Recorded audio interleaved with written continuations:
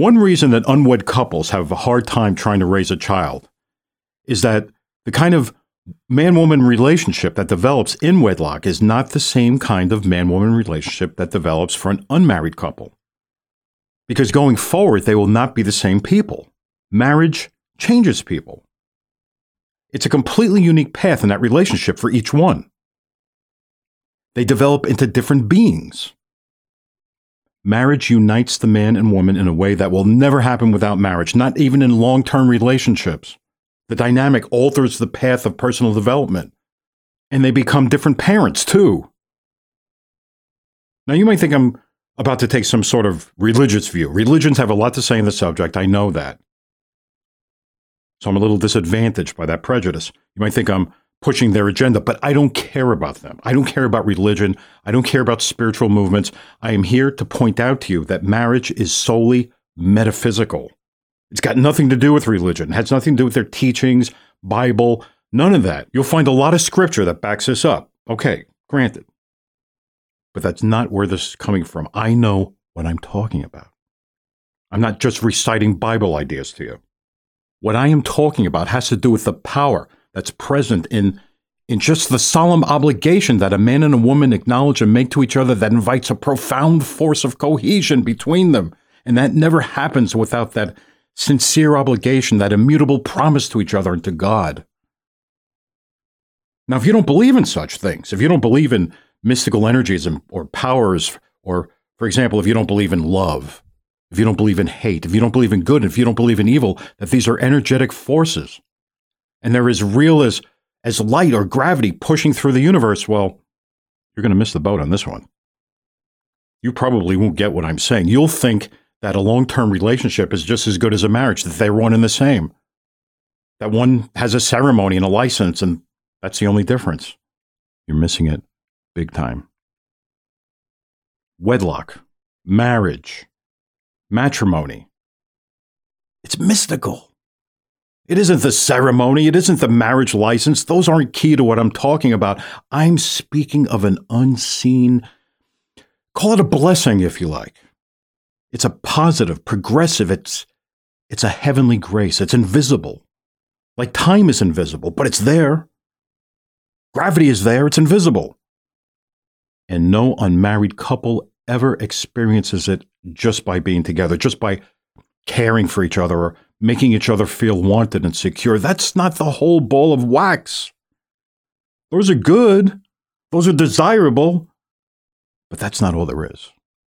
There's more. Way more. There is a secret sauce. The blessing. And without the blessing, there is a missing metaphysical element that no family can survive without. None.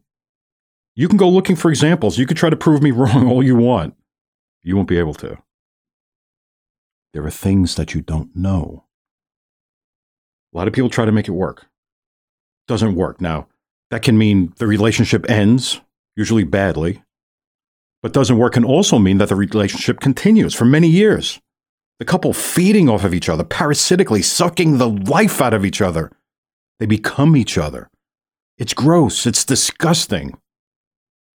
They never become better human beings together because of each other. They just become old and sick together because of each other. That's the long-term relationship. Parasites, that's not good either. Either way, broken or together, it is still malfunctioning. It is a failure. And when there are children, they suffer. Even when the parents stay together for their sake, there's no love. Without marriage, there is little or no spiritual growth together as a man and woman because the union remains based on the original human frailties that drew them together in the first place. They never grow out of them. In fact, they grow into them. The magical secret sauce is missing. A perfect man and perfect woman would never get married. They'd never procreate. They wouldn't need each other. But here we are, and we do. Most of us do. Most of us have that failing. Men fall for women emotionally, not just biologically.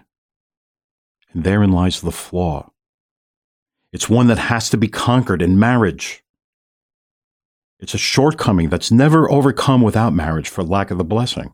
And that only arises out of complete commitment between man and his wife to keep that relationship no matter what. Now, those shortcomings, I can address those later, but their weaknesses, they affect the quality of the relationship and whether or not the parents have the power to be the parents they need to be. Are they helping each other? Are they becoming better human beings as the result of each other? To become perfect human beings. You see what I'm saying now? It's not that easy to explain. It has to do with human defectiveness. It goes to spiritual principles they're axiomatic to our existence, not the religious rules, but to universal principles. It's spiritual. It's about reaching perfection or not, and not making it to the other side, if you get my drift.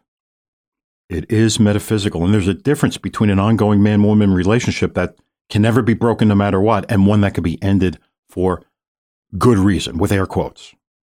Say incompatibility issues, irreconcilable differences. Listen, there is an inevitable rise of resentment, temptation to judge each other that begins the very first time that a couple has sex, and that spins into an emotional bond. And that bond becomes more and more bitter over time, and that bitterness, if not dissolved with love, projects into the children, even in the womb. Little infants become infected with it, and they grow up angry and resentful. Just the same as what happened to their mom and dad. Hating the lack of love between parents. That's where it starts. Women end up hating men who have used them for sex without marrying them. They aren't even aware that that's what's happening, but that's why after a while, they can't stand their weak, pathetic little pet man. And men hate women who've become impatient and emotional. They become a constant annoyance. And when they don't love through that, they fail to be the real man that the woman needs. Patient, tolerant, forgiving, loving. It's just not there. And it's a vicious cycle of hate. And you bring a child into that hate-filled environment, a cloud of resentment never addressed, just draping over the home with no hope of ever getting better. And it's no wonder we're breaking apart as a society. This, by the way, is how future drug addicts and alcoholics and other problems are developed in kids. Sorry to be scary here, but it's true. And divorced couples do the same thing. The same exact thing. They don't even realize it. So breaking apart or getting a divorce for the sake of the children, that's not the answer. But there is an answer. There's a real answer. Look, we live in a culture that has minimized, it's even belittled the power of marriage. It completely ignores and disbelieves its mystical role in our development as a human race. That's what's happening when I was growing up. I thought it was bad then. And now it's so far beyond that it really seems that so few couples really even get married anymore. And even when they do, they don't honor the vows. They change the vows. They make them open-ended. Or some that remarry into someone else's chaos made years before they got there. What a mess. But making marriage seem a trivial event like getting a driver's license or joining a beach club so that even you listening right now might take what I'm saying as being outmoded or irrelevant. But I assure you, it is very relevant. It is mystically significant. There are enormous supernatural components to the union of man and woman through an ironclad marriage vow that has everything to do with whether or not children grow up in an environment of real love. And if you think not, then you don't know what love is. It's not just affection, not just need, love. Love from the Creator flowing through a father, then a mother, then to the offspring, to the children, in that order. That's a family. If you're unmarried and living as a married couple, you are living that nightmare right now yourself. So at least consider, please, what I'm saying, even if it might be unpopular, even if it might not be information that you want to hear right now. For these reasons, it is always a mistake to have children out of wedlock. They will hate you, and that anger will break them down and ruin their lives. Is it always too late? No. But the answer is not to cut and run. It never is, except under severe circumstances like danger of physical harm or infidelity, of course. That's another discussion. And single mothers whose weak and wimpy men have just sired and run or allowed themselves to get kicked out of the home, you have a problem.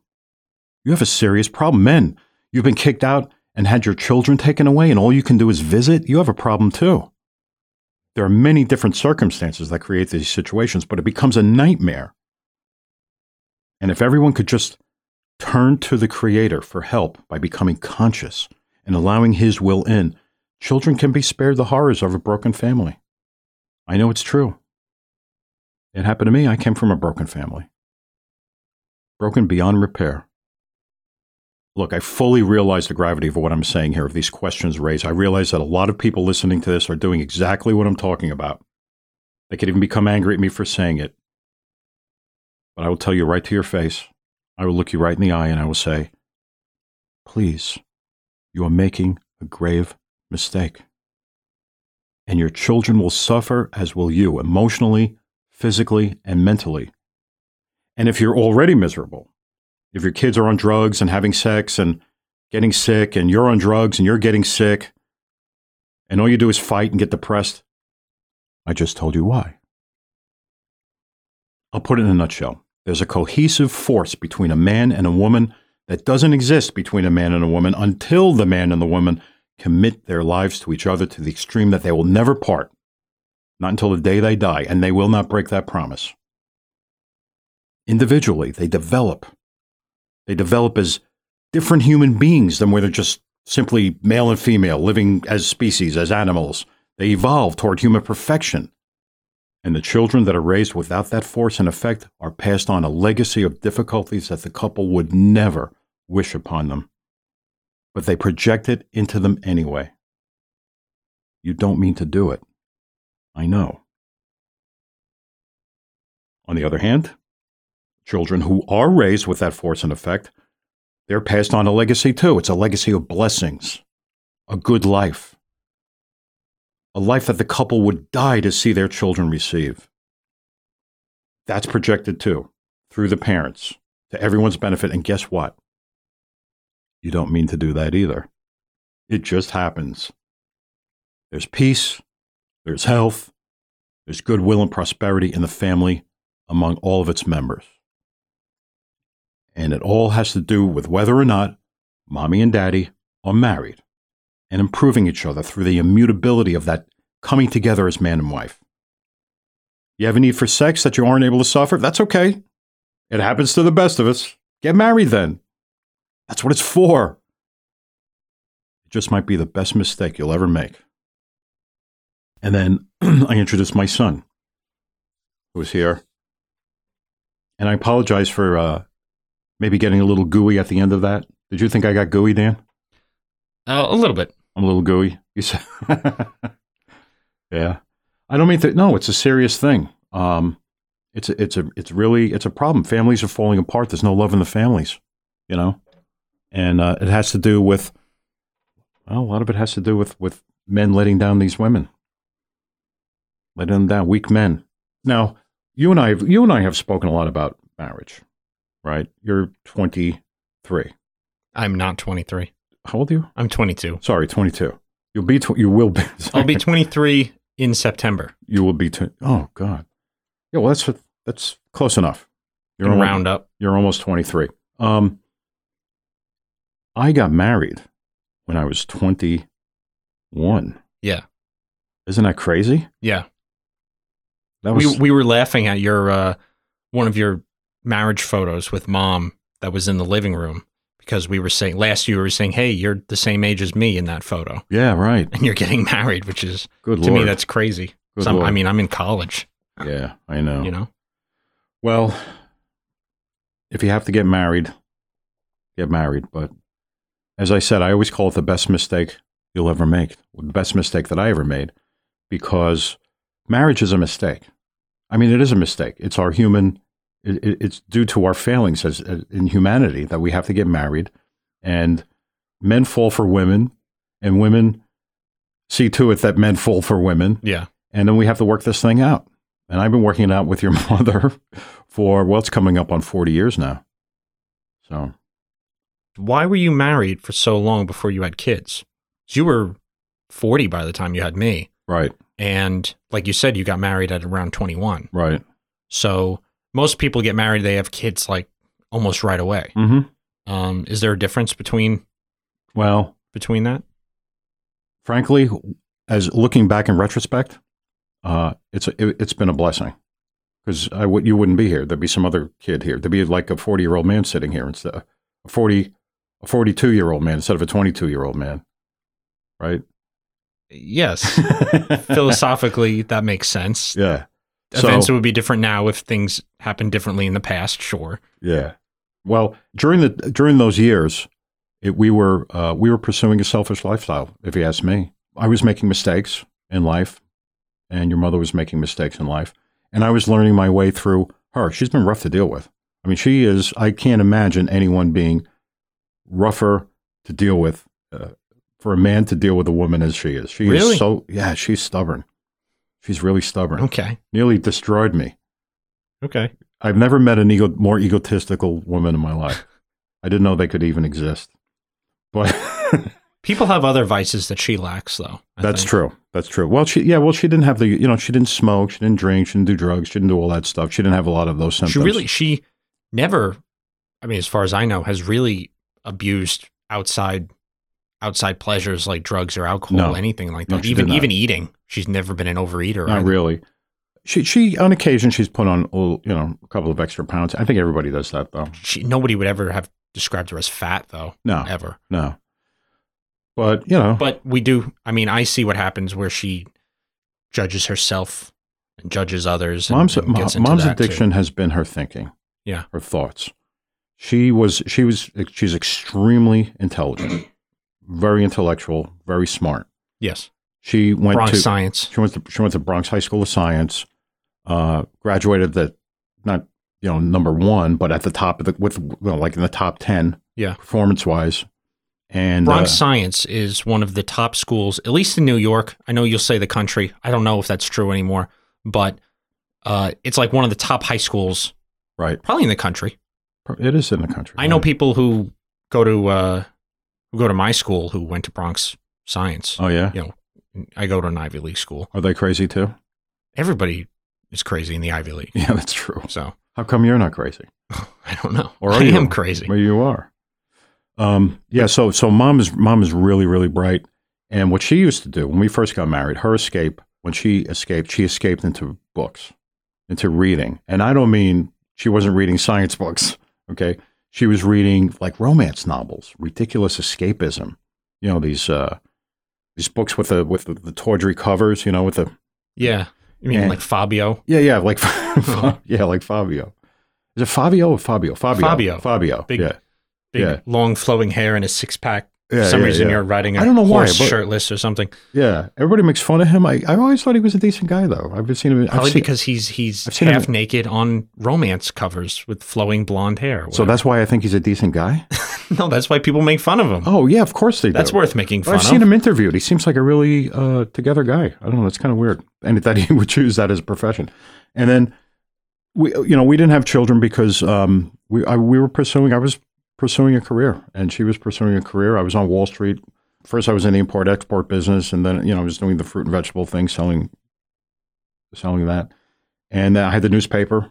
I don't want to go into my entire CV resume. Yeah. I don't want, but one thing led to another. And then I wound up on Wall Street, and I wound up in the investment banking business. I wound up in an investment bank. First I got a stockbroker's license and started selling stocks and bonds and stuff, investments. And it takes, pursuing money. It was rather ambitious, frankly, and I had to grow out of that ambition. It took a long time. Then finally, one day, I came home and you were there, and I said, "How did this happen?" And I said, "Where did you get this?" I don't think that happened that way. No, it didn't happen that way. I will tell you that when you were born, everything changed. Everything totally changed. There was an increase in responsibility, obviously. Yeah. And then it only increased. Well, it didn't increase. It just, we just became more responsible human beings. Well, I wanted to address divorce a little bit too. Oh, okay. Because people are getting married and then they get divorced. Right. Almost 50% of marriages end in divorce. Is it 50? Is it up to 50 now? Yeah, it is. It's like 42 to 45. Yeah. And that's first marriage, by the way. Second marriage is like 60% end in divorce. Yeah, well, there shouldn't be any such thing as second marriage. And then third marriage is about 70%. That's crazy. End in divorce. Yeah. Which means you've already gotten divorced twice before that, so I guess you're used to it by then. I guess so. So what's happening that people are getting divorced? They're not committing to begin with. They don't see the importance of the marriage vows, and they don't want to go through with it. There's a certain, I mentioned this in the monologue. Men and women basically resent each other. Okay, and it comes from and it's a carry forward from the resentment that they have from their parents. Right. And unless you forgive your parents, you can't forgive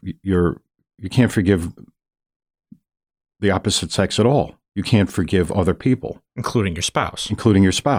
Okay. So in order to forgive your spouse, forgive for what? Men and women are meant to annoy each other and to grow through that. They're meant to sharpen each other's skills against resentment. And they become better human beings as a result of that. And when they love each other, they can love the world. But they never learn to love each other unless they first forgive. And I don't mean forgive. I don't mean, I absolve you of your sins in the name of the Father, like a Catholic priest or something. I mean, they stop hating their parents and they forgive them for what they did because they did something. Maybe they didn't beat them. Maybe there was no psychological harm that you can recall. Because people always, I had great parents. Oh, I love my parents. I have all these issues now. My parents treated me so well. Right. Well. What's that? Yeah, but the answer is they're not perfect, are they?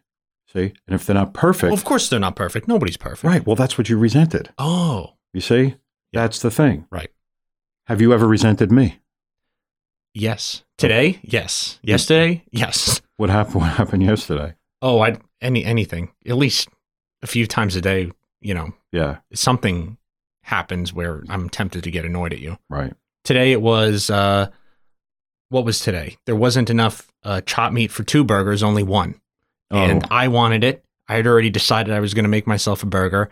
And then you decided you were going to have it and then asked me if I was planning on having it. When I said yes, you went, fine, have it. Oh, God. You could have it if you wanted to have it. No, I didn't want it. No, it's just a little bit anyway. Yeah. We have to chop some more meat. We chop our own meat around here. We have a meat grinder. We have some cows. No, we don't have. We buy chuck whole shoulder. Your shoulder, yeah. And then my dad chops that. Makes much better burgers, much better everything than we get around here as far as chopped meat goes. Yeah, well, I don't trust meat from the supermarket. In New York, you buy chopped meat, it says chuck, or it tells you exactly sirloin. It tells you exactly where it's from. But around here, we live on Cape Cod. It just says meat. It just says beef, meat, burger meat, and you have no idea what they put in it. Noses and ears and tongues and God knows what other. It just doesn't taste good, and it's always different. You can always tell you're eating a different part of the animal. It's like, I don't know what this is today. Yeah, I know. So anyway, so you found that to be annoying. Yes. Yeah. Okay. Well, you have. But it's funny because I do notice that there are things that I find annoying that you do, right? That I don't think I would find annoying if somebody else did. Oh, that only you find annoying from me. Right. That's right. And I'm like, why am I annoyed at my dad for this? Now you're getting to something. And I hear my friends talk about stuff like that too. Right. They complain, you won't believe what my dad said, blah, blah, blah. I'm like, so? That's not annoying. Okay. So and they're annoyed by it. There is a natural tendency to hate your parents. That is right there. Yeah. There it is. You've got it right there. You've pinpointed it. So other people do that. It doesn't bother you. But I do it and it does.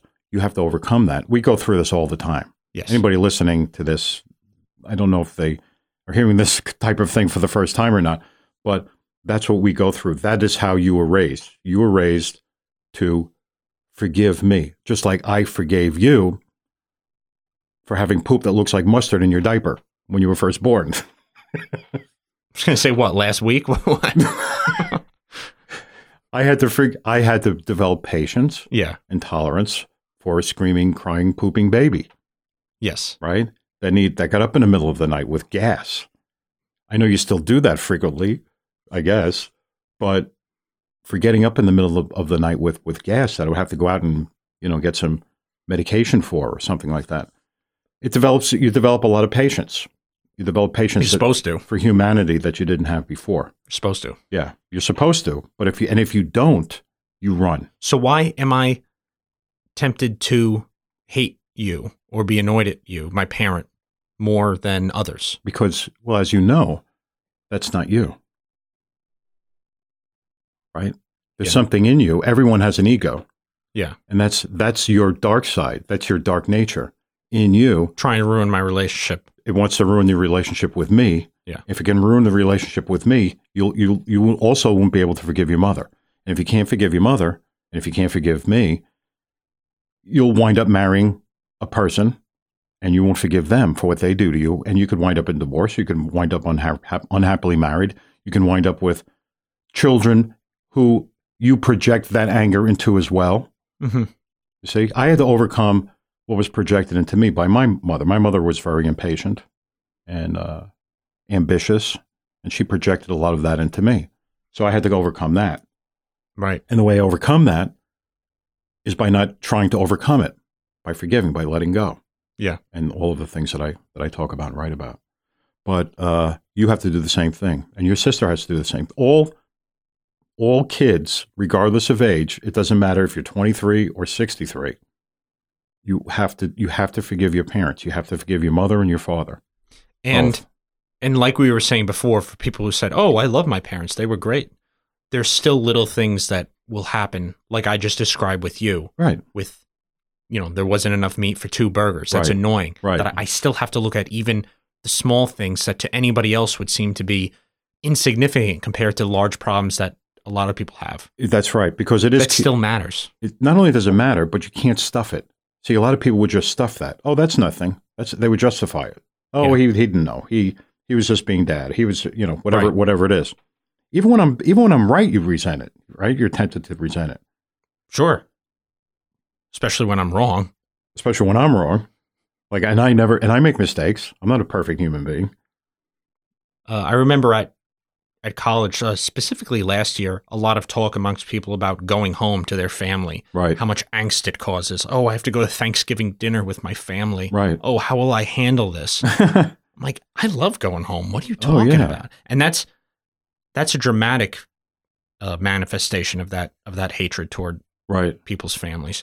But they can't even go home. They don't even like going home. Right. Well, that's even for a 3-day vacation. Yeah. Well, that's why a lot of kids they can't wait to get away from home. They can't wait to they go away to college, or they go out and they get an apartment, they get a job. Yeah. They just want to get out of the house.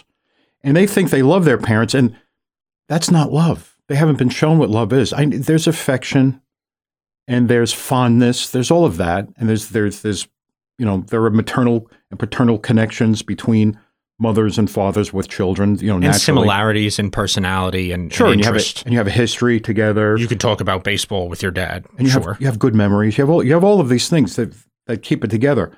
But there's something missing.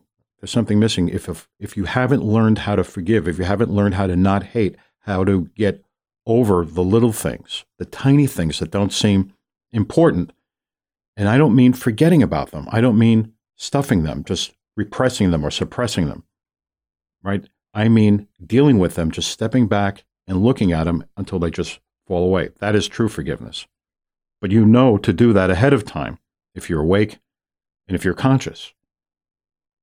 But you have to be present in order to do that. Otherwise, you just get caught up in the stream of thought. And when you're caught up in the stream of thought, that thought is not you. We're not, you hear all the time, I'm not my thoughts.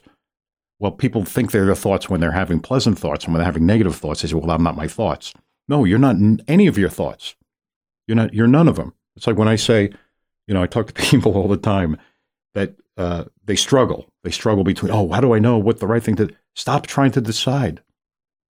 If there's the example I like is if there's a little angel on your left shoulder and a little devil on your right shoulder, and both of them are arguing back and forth, telling you what to do. Which one do you listen to? Are you asking? You want you know the answer, right? Because you've heard me say this many times. I mean, I do. You go ahead. Yeah, the answer is none of them. Neither. Neither or neither. You listen to neither of them. They're both wrong. They're both wrong. They both represent. Neither are you, right? No, you're not wrong either. What do you mean? Neither of them are you. You're not the devil or the angel. Right. They're not you. Their voice is speaking to you. One is pretending to be good and one is pretending to be bad, and neither of them are you. It's just guaranteed to pull you into the struggle. You just step back and watch. And the right thing to do will come just naturally. It'll unfold right before you, and you don't have to decide what that is. You stop making decisions because the path is clear right in front of you. You know what the next thing to do is. Automatically, without trying, without struggle. It's effortless. And that's what happens.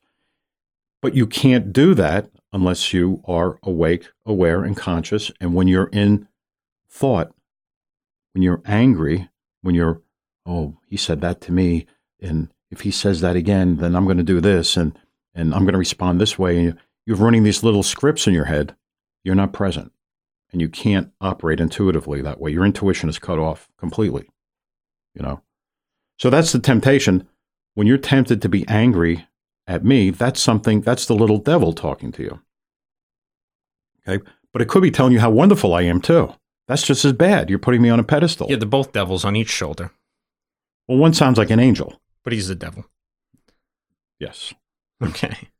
Devils in sheep's clothing. Should we do a question? Yeah, sure. I'll do a question. Okay. So this question is from Adele. Okay. Adele says, "It feels real, Dan. Something in me won't let go. I'm scared. I went through the 12 steps 9 years ago and also quit smoking. Recently started again and I hate it. I want more of him, but the road is more of me."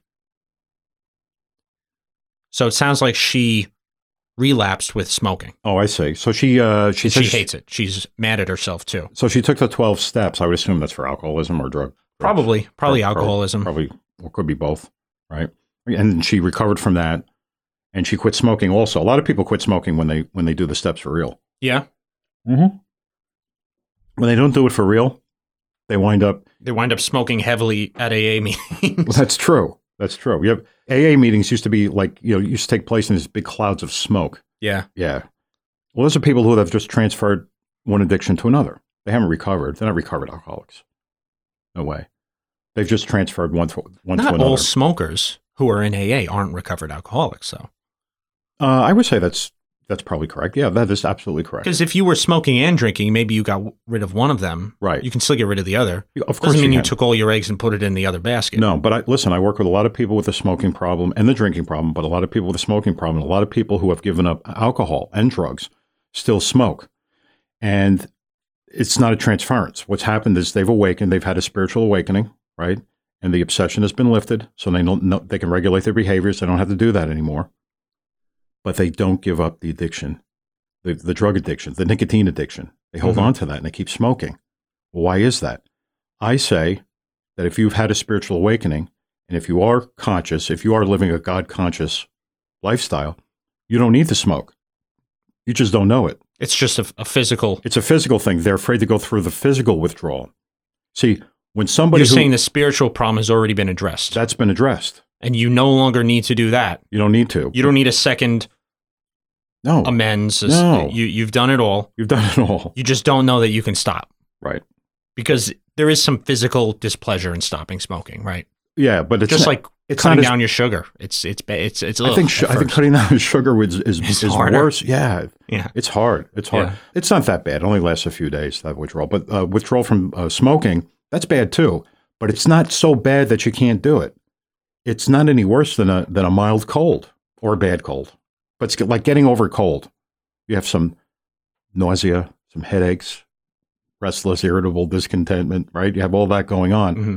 But it only lasts a few days. By the third day, it's fine. And people who are awake and aware and conscious are able to get through it because they really don't emotionally need the nicotine anymore.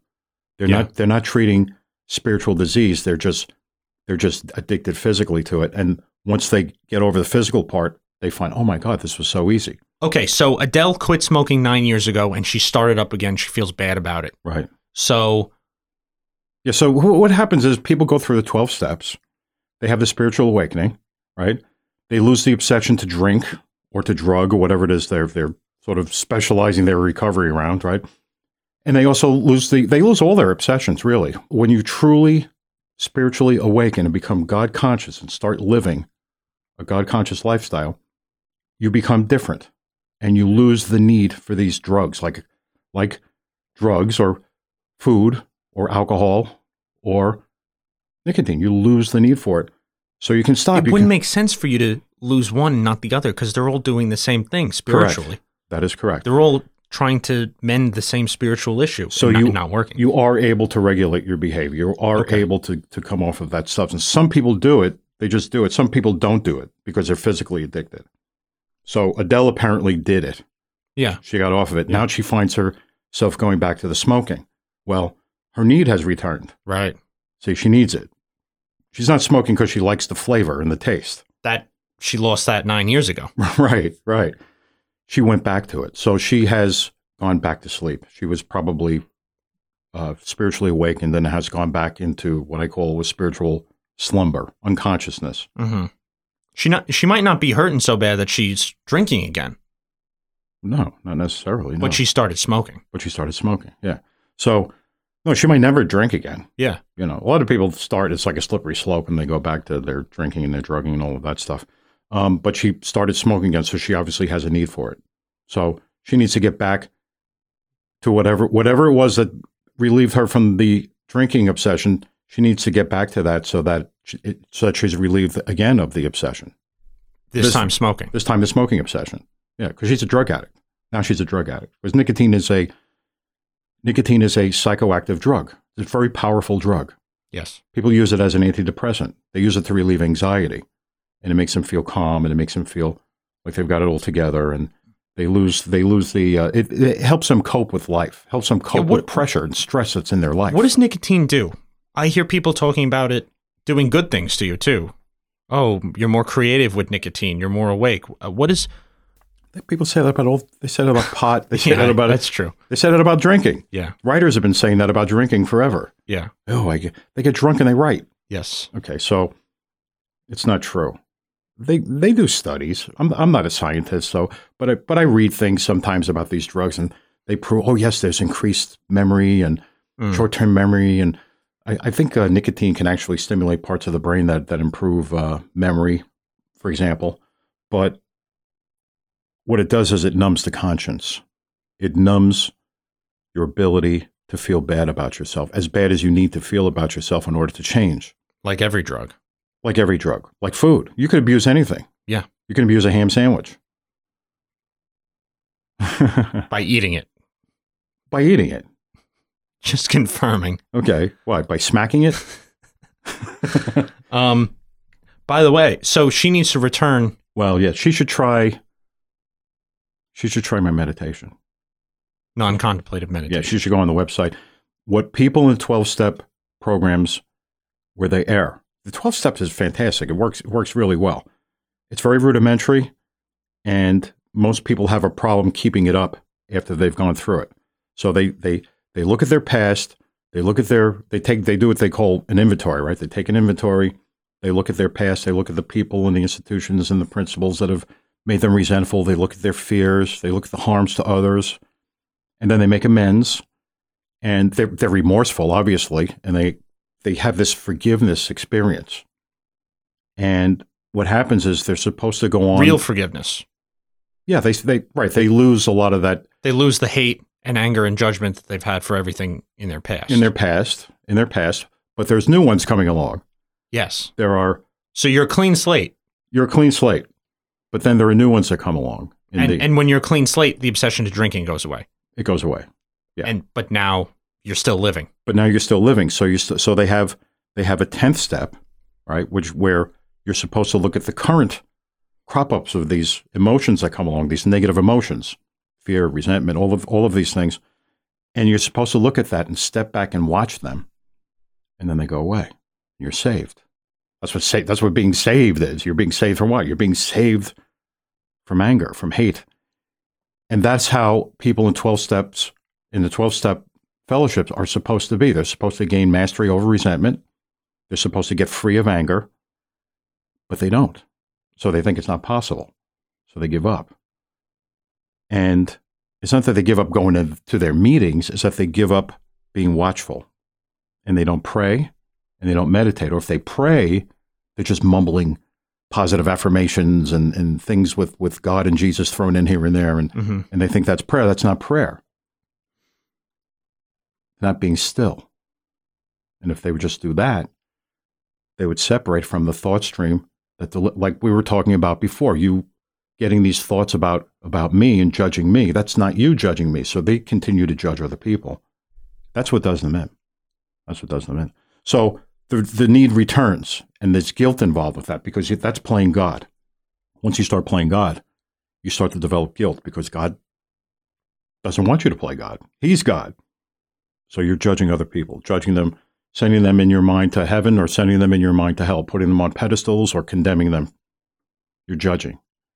You're putting emotion into your observations. And there's guilt involved there, and it's painful. And that pain that's anxiety, and it's calling someone back. She's being called back to God, but she's not going. She's medicating it with nicotine.